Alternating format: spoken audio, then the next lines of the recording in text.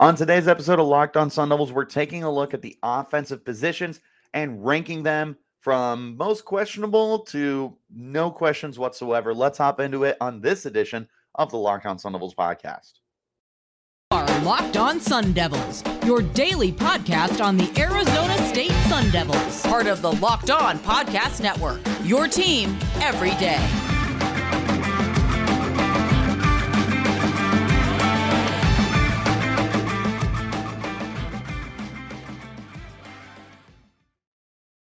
This episode is brought to you by FanDuel Sportsbook, official sportsbook of Locked On.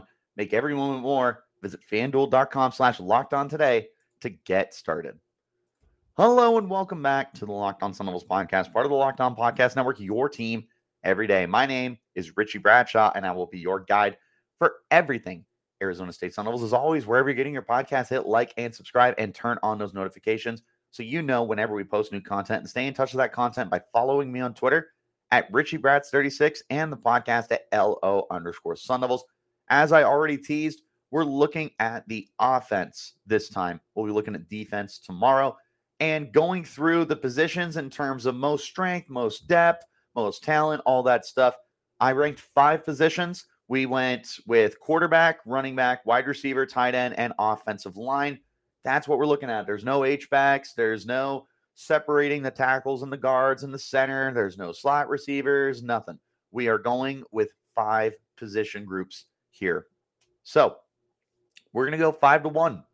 And we're going to start off with the obvious elephant in the room, and that's the offensive line. It's not a secret. I'm not totally big on these guys.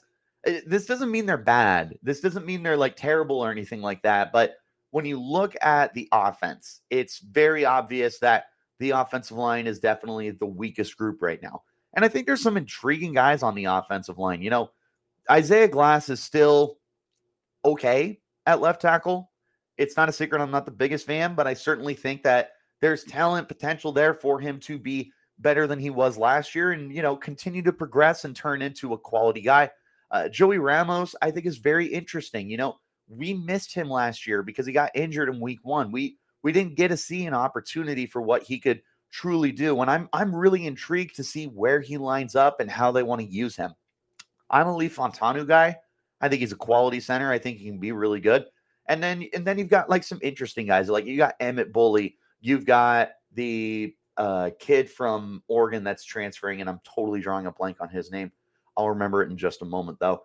You've got injured guys, unfortunately, because like Aaron Frost and Ben Coleman could have been good players for you, but unfortunately you lost them. I don't know how long. I don't know if they're season-long injuries or maybe they'll be healthy by the start of camp, but it's not good that you don't have those guys right now. You definitely are just lacking what I would call it. You're lacking like these massive difference makers, I would say. I think right now you're just kind of waiting for someone to really stand out and give you that confidence on the offensive line. And I think there's guys there that could potentially do that. It's just right now when you look at it, it's tough to get super excited. Now, if you had Ladarius Henderson, that's about as good as it gets. Like that dude will be playing in the NFL one day, but unfortunately transferred to Michigan.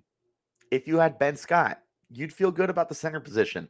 He goes to Nebraska. And for what it's worth, I do think that Lee Fontanu can potentially give you that same level of play. I like Fontanu. I want to like Glass. I'm willing to give him another chance. I want to like Ramos. It's just we didn't get to see him last year. We're going to be waiting to see how he comes back from that recovery and all that good stuff. There's all sorts of intriguing guys on the offensive line that we're going to need to keep an eye on. I hope that some guys are able to stand out. Bram Walden. I knew I was going to remember. Bram Walden was a guy I was trying to remember. He's the transfer from Oregon that I'm really intrigued about. There's plenty of guys here that you can kind of go between. I forgot about Ben Bray, who was one of the starters last year. You'll be looking at him as well to be one of the leaders on the offensive line. It'll be interesting. I don't want to write him off. It's just right now it's hard to tell what you got there, especially when you go off of like the spring training camp.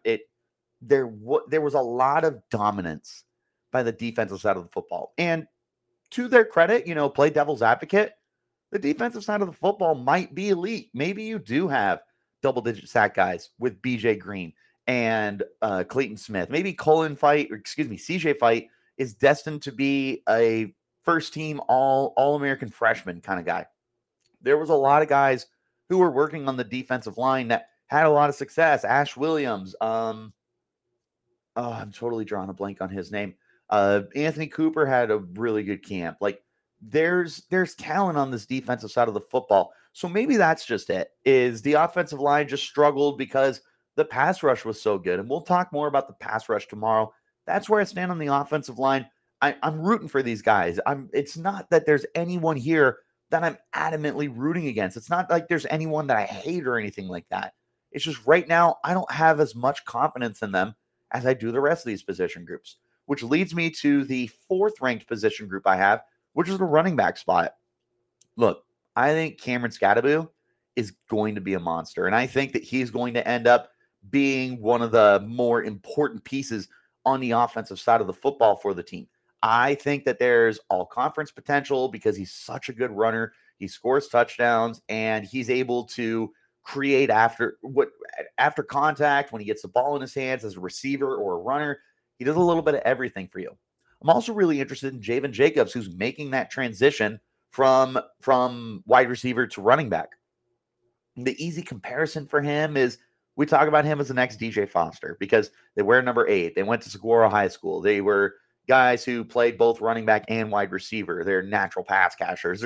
There's tons of little things that you can link to the two of them that makes you think that he can be that next guy. And you definitely want to see him become that kind of guy, but we're kind of in wait and see mode. But in the meantime, you do have some depth here. Like, you've got Tevin White is coming back. You've got George Hart as a junior. You've got DeCarlos Brooks as another transfer.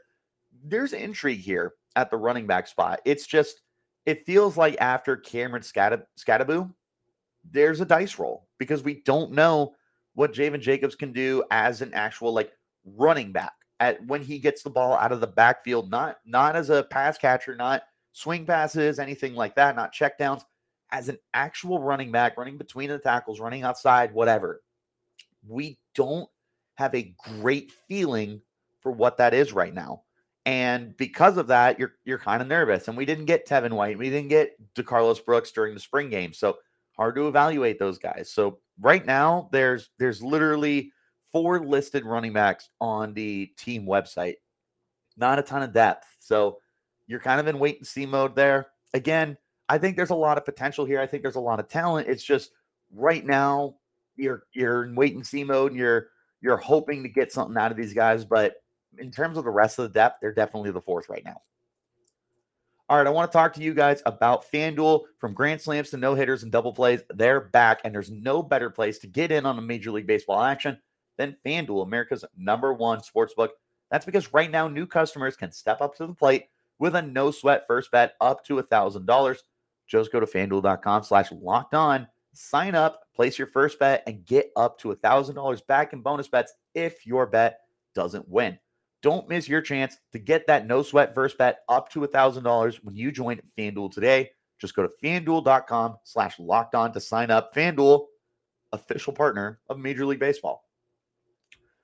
The Locked On NFL mock draft special is here. It's bigger. It's better than ever. Follow along for all 32 teams' first pick in a 6-episode ultimate mock draft experience. Only Locked On can deliver. All episodes are available now on Locked On NFL Draft on YouTube or wherever you're getting your podcasts. Let's hop back into our conversation and take a look at the 3rd deepest position that I have for this team. Right now, this might be an unpopular opinion. Maybe people want to put them lower. It's the quarterback spot for me. I think that there's 3 potential starting quarterbacks for the start of the season.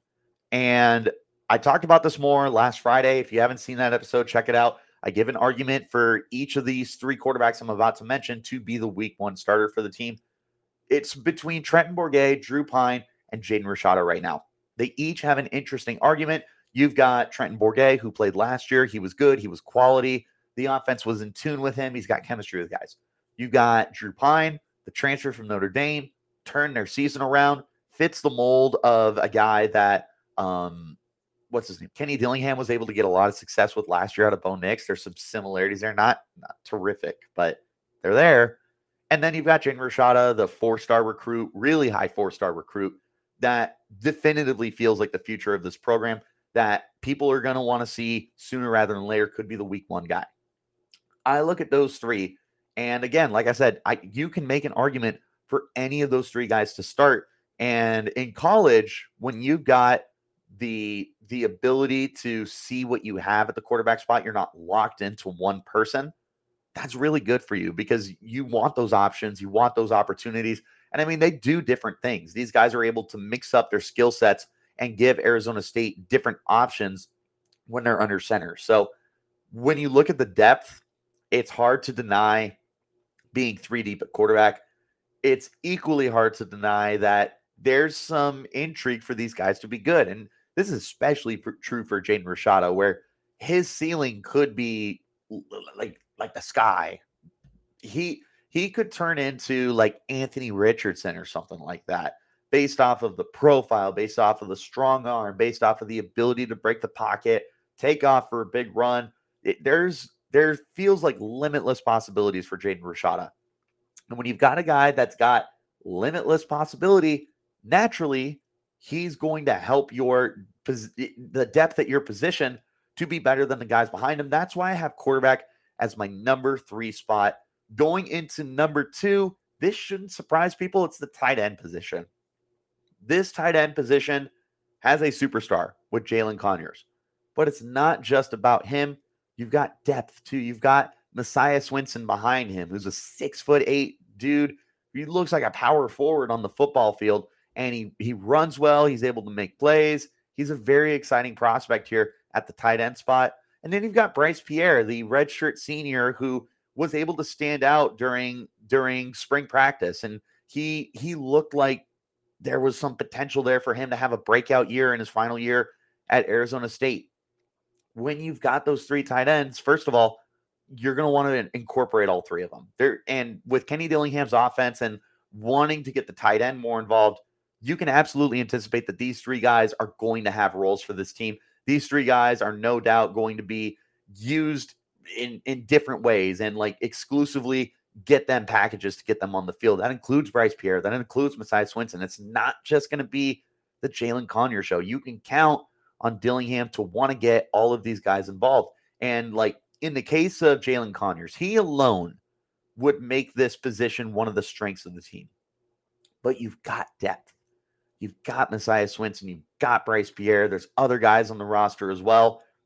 This is one of the strongest points of this roster. I'm not going to say it is the strongest point because when I get to number 1, everyone's going to be like, yeah, that makes a lot of sense. There's like no debate here kind of thing. So definitely have them as my number 2 spot. And, let's go ahead and get right into number 1 here in just one moment. As always, I want to thank you guys for making Locked On Sun Devils your first listen of the day every day. For my everydayers, tomorrow's episode of the show is looking at the strength of the defensive side of the football. We'll be looking at edge rushers, defensive linemen, linebackers, safeties, and corners. Make sure you're there. All right, back into our conversation. The number 1 spot of strength for the Sun Devils. This should not be a surprise to anyone. It's the wide receiver position. They are so deep and talented here. Just looking at the top 3 options should get people excited. Elijah Badger has a really, really good opportunity to be one of the 5 best receivers in the Pac-12. I think he's got an NFL future. And the way he played in the second half of the season, I mean, he played great all season, but the way he played as the second half of the season especially looks like he has the potential to be a special receiver for Arizona State and one of the guys we talk about years down the road. I think he's destined for a 1,000-yard season. I think he's destined for greatness this year. He's the established, no debate about it, number 1 receiver here. But they've got guys behind him. Xavier Guillory, the transfer from Idaho State, really just lit up spring practice. He was one of the most talked about players through the month of practice that we had. And to the point where he just stood out so much that he climbed the depth chart in spring practice, went from a transfer that we're going to set low expectations to now we look at him as the number 2 receiver on this team. And to me, it's like unquestionable the way he played, the ability to be a good route runner, but break off some deep routes. He's a natural pass catcher. He just does all the little things. He's quick. There's all sorts of reason to like Guillory as a number 2 receiver. He could be like a number 1 receiver for Arizona State if they didn't have Badger, but they do have Badger, and that allows Guillory to go up against number 2 corners, and I think he's just going to feast this year as long as the quarterbacks can hit him. Number 3 guy, this was the number 2 receiver heading into camp, who is now the number 3, and goodness gracious, he could still be the 2. And honestly, he might be the 2 because Guillory still has, training camp to prove that he is the number 2 guy. We got to wait. We got to be fair. Maybe Gio Sanders is the 2 still. But regardless, this is a slot receiver that just wins. He is crafty and a good route runner. I think that there's potential for him to end up being the number 2 receiver on this team, to end up being one of the more productive receivers on this team. To me, he's a starter. You should be looking at starting 3 receivers. These are the 3 guys: Badger, Guillory, Sanders.